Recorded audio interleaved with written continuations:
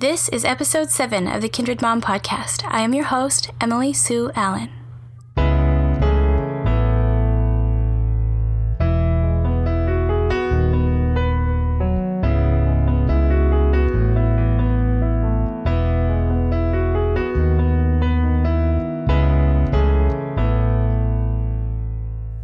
Hello and welcome. I'm excited to share the first episode I've recorded since our initial 6 we shared with you on launch day, and I'm sharing a conversation I had with my sweet friend Kimberly, who is professionally known as KC Ireton. She's the author of 2 books, a mama of 4 kids, and she is a fountain of wisdom about many things. In this episode, we talk about intentionally getting outside with our kids, which has always been a struggle for me until last summer when she and I spent many days together outdoors with our kids. It was the best summer of my life. At the end of this interview, I will share a bit more about Kimberly's books and a few things that helped me overcome the struggle to get outside with my little ones. I hope you enjoy this conversation. This show is supported by Adopt Together, the world's largest nonprofit crowdfunding platform for adoption. Adopt Together helps turn crowds into communities by providing a space for adoptive families to share their story and collect tax-deductible donations from their entire support network. In just 5 years, they have helped over 2,300 families raise more than $10 million to fund their adoptions. If you're considering adoption, go to adopttogether.org to check out some of their family profiles and hear Adopt Together CEO and founder Hank Fortner talk about how he uses the internet to build families.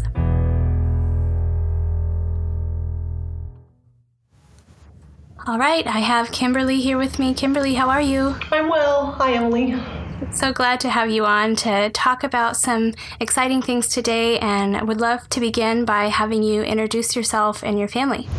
Okay, well, my name is Kimberly, and I am married to Doug, and we have 4 children. Jack is 13, Jane is 10, and I have 6-year-old twins, Luke and Ben. Awesome. Well, I'd love to begin talking about the essay that you shared on the Kindred Mom blog. I think it was about a month ago. It was called Pooh Sticks at Piper's Creek, I believe. And you were sharing about an experience of an afternoon outside with your kids and some of the things that happened in that outdoor space. And I would love for you to talk a little bit about both that essay and your value for being outside a lot or trying to be outside a lot with your kids. Yes, let's put emphasis on the trying. I feel like my reach certainly exceeds my grasp in this area.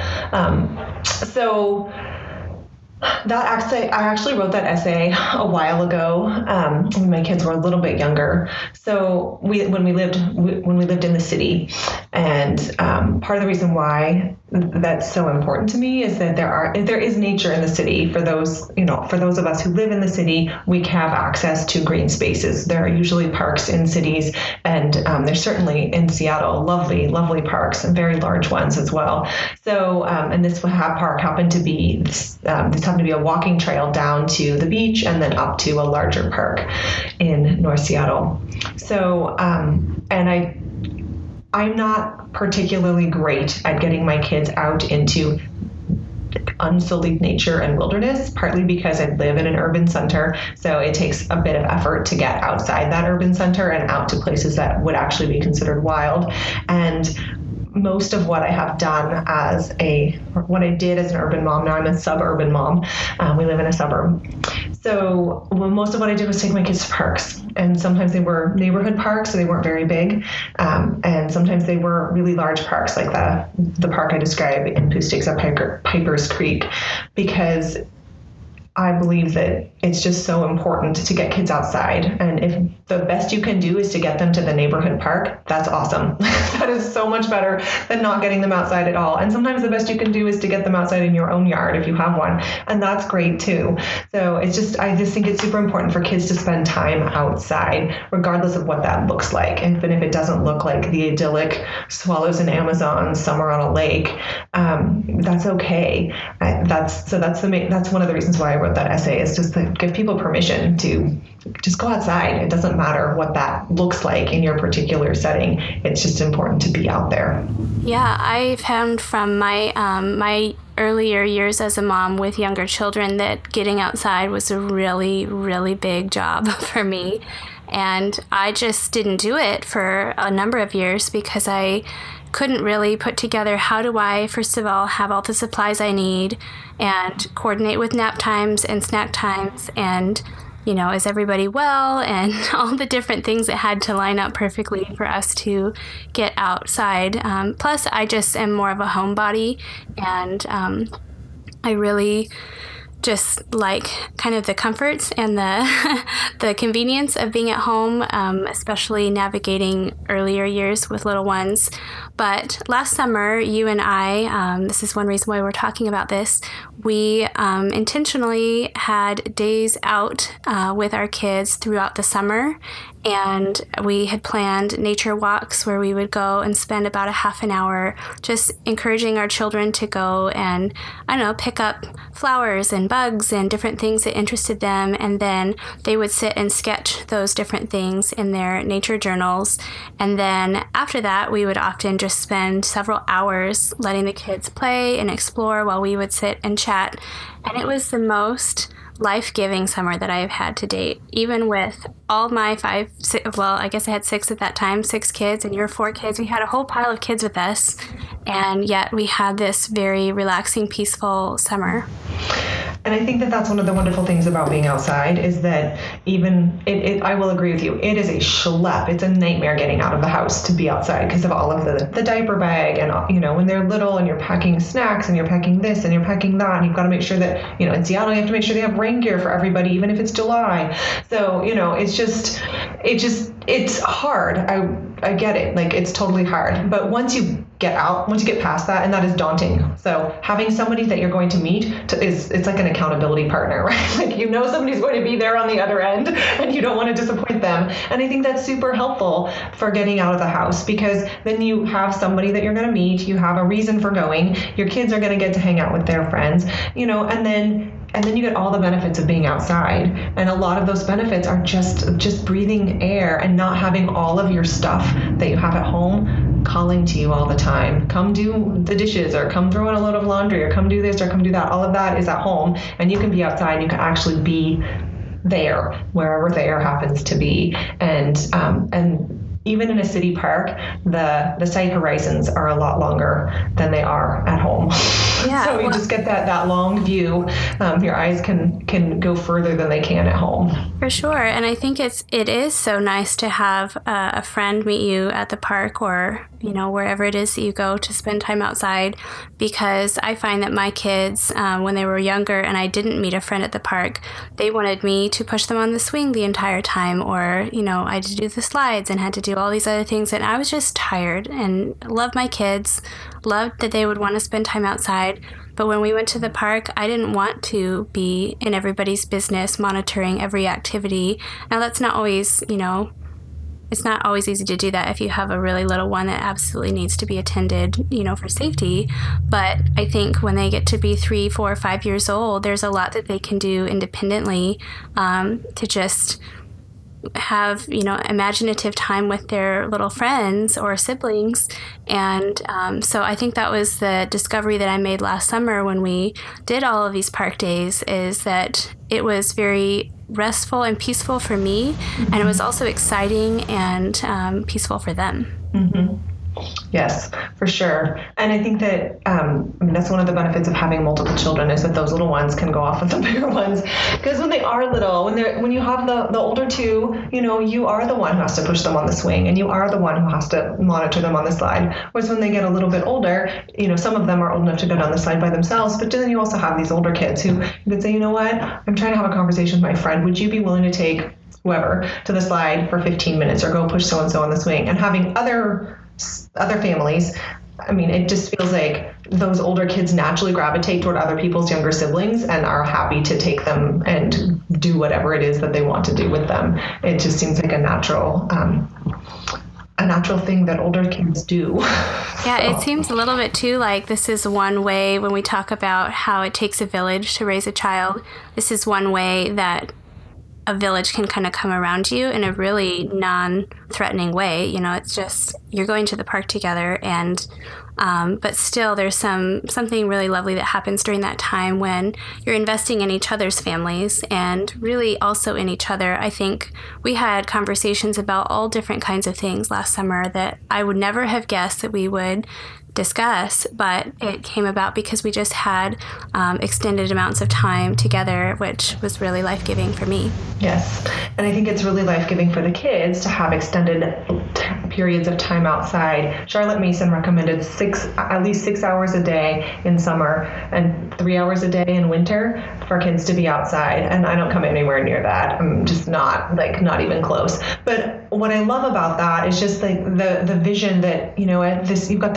all this space of time, and you also have all this space, the physical space that you're outside exploring. And we don't know the half of how beneficial it is for kids to be outdoors. More and more studies are coming out about the dangers of nature deficit disorder and all of that, and I don't want to get into that, but it is just the sheer fact of being outside, breathing air that hasn't been pumped through a heater or a air conditioner, breathing that air and being with the trees and the green growing things and just getting to know them is super valuable it's just valuable for their growing bodies, and it's good for their minds. It's good for them as people and little people as they grow. It's just an incredibly important part of what makes us human, is to be able to appreciate the natural world around us. And as we live more and more digital lives, that becomes increasingly important to be able to actually stop and notice a tree or a flower or a bug, and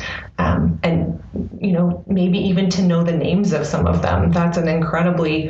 There's something very empowering about that, to know what you're looking at.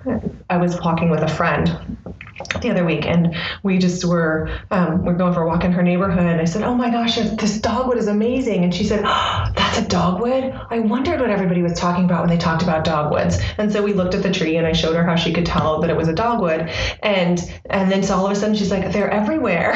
And it's like when you know what it is, all of a sudden your eyes are opened, you have a name, and then you see them all over the place. There's something it's this reinforcing cycle of, I know what that is, and now I know there's another one and another one and another one, and you just sort of see it everywhere. So I think that's another piece of being outside, is to make those connections between the child and the world around them. Yeah, I feel like that has really been a shift for me personally as well, even though I'm no longer a child. But I think that there has been a long stretch of time in my life where I was dealing with basically crisis after crisis and heartache after hardship after emergency, and I myself just had a hard time noticing beauty in, just the mundane places. And if somebody would say, "Do you want to take a walk in the neighborhood?" I'd be like, "Why? Why would I want to take a walk in the neighborhood?" And I had a neighbor who lived a couple houses down from me for a couple of years, and she was a sweet grandma-like lady who was a sweet friend to me for the years that she was there. And she would constantly say, "Let's go around the block," even just the block that we live on, and would point out to the kids the succulents that were growing in someone's yard, or and it just was something that, as I was experiencing that with her, just really kind of impacted my heart in a new way, where I was like, there are sweet, beautiful things, even on our very busy street, in our very busy neighborhood. And it has made me now more aware of things, not only like beautiful growing things, but also in relationships and seasons of life where I've begun to take notice of just small things that you would feel like maybe previously were inconsequential, but now are a much bigger deal to me because I see what the meaning is in them. Right. And I think, so as you were talking, there was a goldfinch that was perched up in my my Japanese maple outside the window. And I just realized, as you were talking about, she was saying, look at these succulents and look at this and look at that. There's something about the name, because when somebody points to something and tells you the name of it, it's sort of like an introduction. This is my friend Susan or whatever. And so suddenly you're aware that that's not just this clump of spiky carbon matter. It's actually a plant. It actually has a name, and you become familiar with it. And so then when you see it again, it's like meeting a friend, and it becomes this self-perpetuating cycle of connection with the natural world. Mm-hmm. Yeah, I really love that. I would also love to talk a little bit about just not only the time that you guys spend outside, but there are other ways that you personally and proactively guard your children's childhood from a lot of different things. And I would love for you to talk a little bit about some of those. Well, probably the biggest one that is unusual is that we don't have a TV. And we have screens, of course. I'm a writer. I have a computer. I have a laptop. My husband works from home. He actually has 2 giant monitors in his office. But we don't have a family screen in our home. So we do watch the occasional movie. I would say about once a month we watch a movie, and it's a pain. We have to get my husband's monitors detached from his desk and then reattached to a stand and take them into a different room. And I mean, it's a production. It's like this whole family, let's all work together, get the sound system hooked up. I mean, it's a big deal. But we do that on purpose because we don't want it to be easy. We want it when we do watch movies together. We want it to be a bit of a production. We make popcorn, and it's kind of a big deal because we don't do it very often. And part of the reason why, so that's that piece, but the reason why we chose to not have a screen as a family is partly because when my husband and I got married, neither of us had a TV. We just didn't have one. So it wasn't like we were getting rid of something we already owned. We just didn't own one, and we never purchased one. And then as the data comes in about screens and children and the dangers of screens for very young children, it just didn't ever, it wasn't something that we ever purchased. And then part of it too is that there's only so much that you can do. And so I'm an avid reader, and I love reading to my kids. So in lieu of screens and family screen time, we have family reading time. That's something that's really important to both my husband and me, and increasingly important to our kids, is getting to read together as a family. And and so that's probably the biggest thing that makes us a little different, is that we don't have a lot of screen time. The kids don't have access to screens very often. Yeah, and so with the absence of screens, what have you seen in your children is present in place of that? Because I feel like your children in a really good way are different than a lot of other children that we know, just for their ingenuity and creativity, and a lot of their hobbies are kind of outside the norm, but they're really wonderful. Can you talk about some of the things your kids do while they're not watching TV? Sure. So Jack, my oldest, right now he's building a birch bark canoe in our yard. So he had I don't know where he's interested in boats. He's actually built a boat before with his father and grandfather at the Center for Wooden Boats down in Seattle. And they did that, I think, 3 or 4 years ago as a father, son, grandfather, grandson bonding thing. And he's been taking sailing lessons since he was 8. My husband grew up sailing and wanted our kids to learn how to sail. So that's been part of that. But he's super interested in boats and boating and boat building. And I think for Christmas, his grandfather got him a book on boats and boat building. And he actually read enough of it that he could start working on this birch bark canoe. So, and then he read another book that, it's a long story, but that he got from a friend of my husband's. And so he read through that book, and then he watched a few YouTube videos. So we do have screens. They do use screens. We're not Luddites. And so he watched a few YouTube videos about different aspects of building a birch bark canoe. And then he just got the birch bark, and he's been building that thing in the yard for about 5 weeks now. And it looks like a canoe. It's pretty impressive. We don't know if it's going to actually hold water, and we actually don't want it to hold water. We want it to float in the water.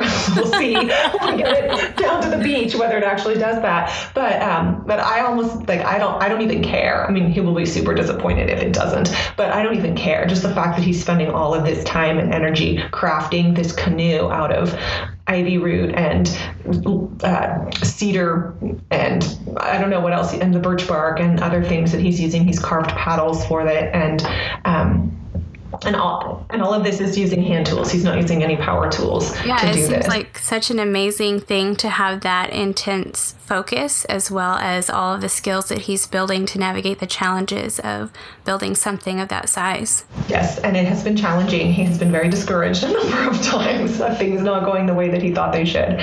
So, but I think that that's part of the beauty of it, is that, he could give up and no one would fault him. I certainly wouldn't, but he has a vision for what he wants to create, and he's willing to work through those disappointments and those discouragements and those frustrations to try and, work around them or work through them or figure out a different way to do it. And all of that, I think, is super valuable life training. Like, all of us are going to face frustrations and difficulties, and things are not going to go the way that we plan. And then we have to figure out what we're going to do in the face of that. And I just think, as a 13-year-old, for him to be able to do that in a way that is so safe, in a space that is so where it doesn't really matter if he chooses not to in terms of the outcome, but what the kind of character that it's building in him, this perseverance and this willingness to work hard to achieve the vision that he has. So that's something.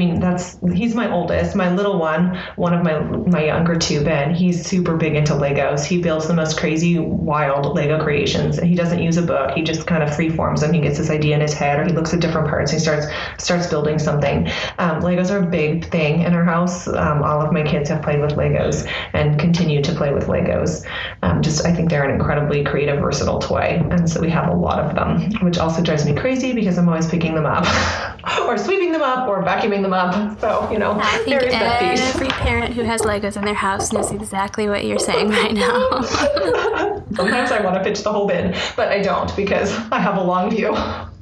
Yeah, well, I just appreciate that, partly because my family is very different. We do have a lot of screens, and I would say just because my husband works in the tech industry, and from the beginning of our parenting journey, screens have been a much more central part of our family and how we connect. We watch movies much more often than you do, and different. There are things that are for sure different about our family systems, but it's really nice to just see a different perspective, so that as different seasons of our family life come and go, that I just have kind of a look into another way of doing things, because I feel like, at least for my family, and I would say it seems kind of common for other families, to just get stuck in a default, like, if I need my kids to be occupied, then the TV goes on, which is what they're doing right this minute as we record this podcast.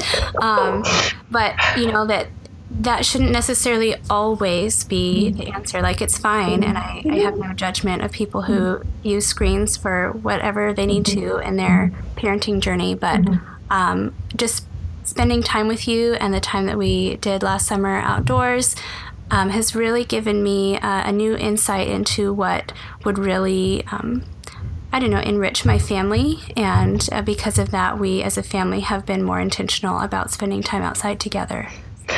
I want to say one more thing about the screens thing, is that I am easily overwhelmed by sensory input. So having 4 children is already a lot of sensory input. So having, I don't even listen to music in the house very often. My husband loves music, and so we have a nice stereo system, but I don't actually turn it on very often, because I just find it's additional sensory stimulation that I just don't process that very well. And after a while, I start to get jittery pretty quickly. And it just, I don't know if it raises my blood pressure, but it certainly raises my stress level.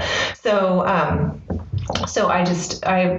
that's part of my personality, is that I just don't like having ambient extra noise going on if I can possibly help it. I'm always turning things off and trying to clear clutter out of my visual field and all of that. So it's partly a personality temperament thing, my choice to not have screens be an active part of our lives. It's just because I find it overwhelming to have that much visual, auditory stimulus happening very frequently. Yeah, I think what I've learned from you is I just love that there is an intention and a deliberate choice to choose what it is you choose, whether that is you land a little bit more on utilizing technology and having screens in the home, or where you're intentionally trying to clear that space because you know that is what's healthy for you and your family. And it's really nice to just see a different way of doing things. I just have appreciated that look into your life.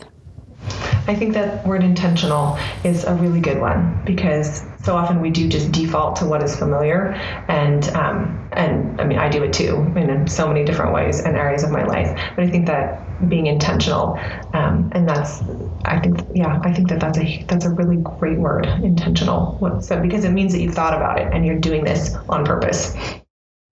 Well, Kimberly, I really appreciate your thoughts about this, and I appreciate your friendship and the ways that you have invested little ideas of just the goodness of being outdoors. And we didn't even get a chance to talk about it this time, but your love for books has also really been a beautiful thing for me to just learn about, because books are not as familiar or easy for me. I don't even know what to read most of the time, but I just have loved the time that we've had getting to know each other over the last few years, and the time outdoors, and just the perspective that you have about childhood being something that we get to as mamas just intentionally choose what we put before our children as far as what they engage with, being nature, being books, being any other things that we choose for them. So thank you. Thanks, Emily. It's all of everything that you just said. I just want to echo yes back to you, because it's all very mutual. We're none of us isolated, right? We're all constantly feeding into one another and drawing things out of one another, and it becomes this beautiful symbiosis that allows us to both feed and be fed. Yes, well, such a great conversation, and thanks for giving us a perspective about what we might choose from time to time for our families, and just exploring the outdoors. Thanks, Emily. It was lovely to be here. I hope you enjoyed that conversation with Kimberly. Her original essay was titled Pooh Sticks at Piper's Creek, which ran in April on Kindred Mom. And towards the bottom of that essay, she shares a list of books that have helped inspire her vision for the out-of-door life for her family. It's a really great list for you to check out. She's also the author of 2 books that are really wonderful. One is titled The Circle of Seasons, Meeting God in the Church Year, and the other is called Cracking Up, A Postpartum Faith Crisis. I think there are several different ideas that stuck out to me in this interview. One, I love the idea that we have so much influence over the culture of our home. In my family, we love technology, and as a result, my kids are adept at a number of things that I'm really grateful for. We choose that intentionally, and I'm comfortable with the role that it plays in our home. But I'm also really grateful for the example of Kimberly's family to help me remember that making intentional choices about how we spend our time together is really important. Before last summer, our time outside was often just an hour here or there at the park, mostly because I felt like we should, not because I saw the real benefits of it. To share a little more about last summer, honestly, I had no idea that I could be outdoors for sometimes 4 or 5 hours with 6 kids, and it would be described as peaceful. I tend to be on the more anxious side, and the idea of trying to keep an eye on that many kids at the park or the beach stressed me out until I figured out how to make it work for me. On Kindred Mom this week, I'm sharing an entry I wrote on my personal blog at the end of last summer that captures what a lovely and restorative summer it was for me. I'm also adding some links to a number of the items that I've pulled together in what I'm calling a summer survival kit for moms. Each thing I've listed there is something that I have found to be incredibly useful in my quest to spend more extended time outside with my kids.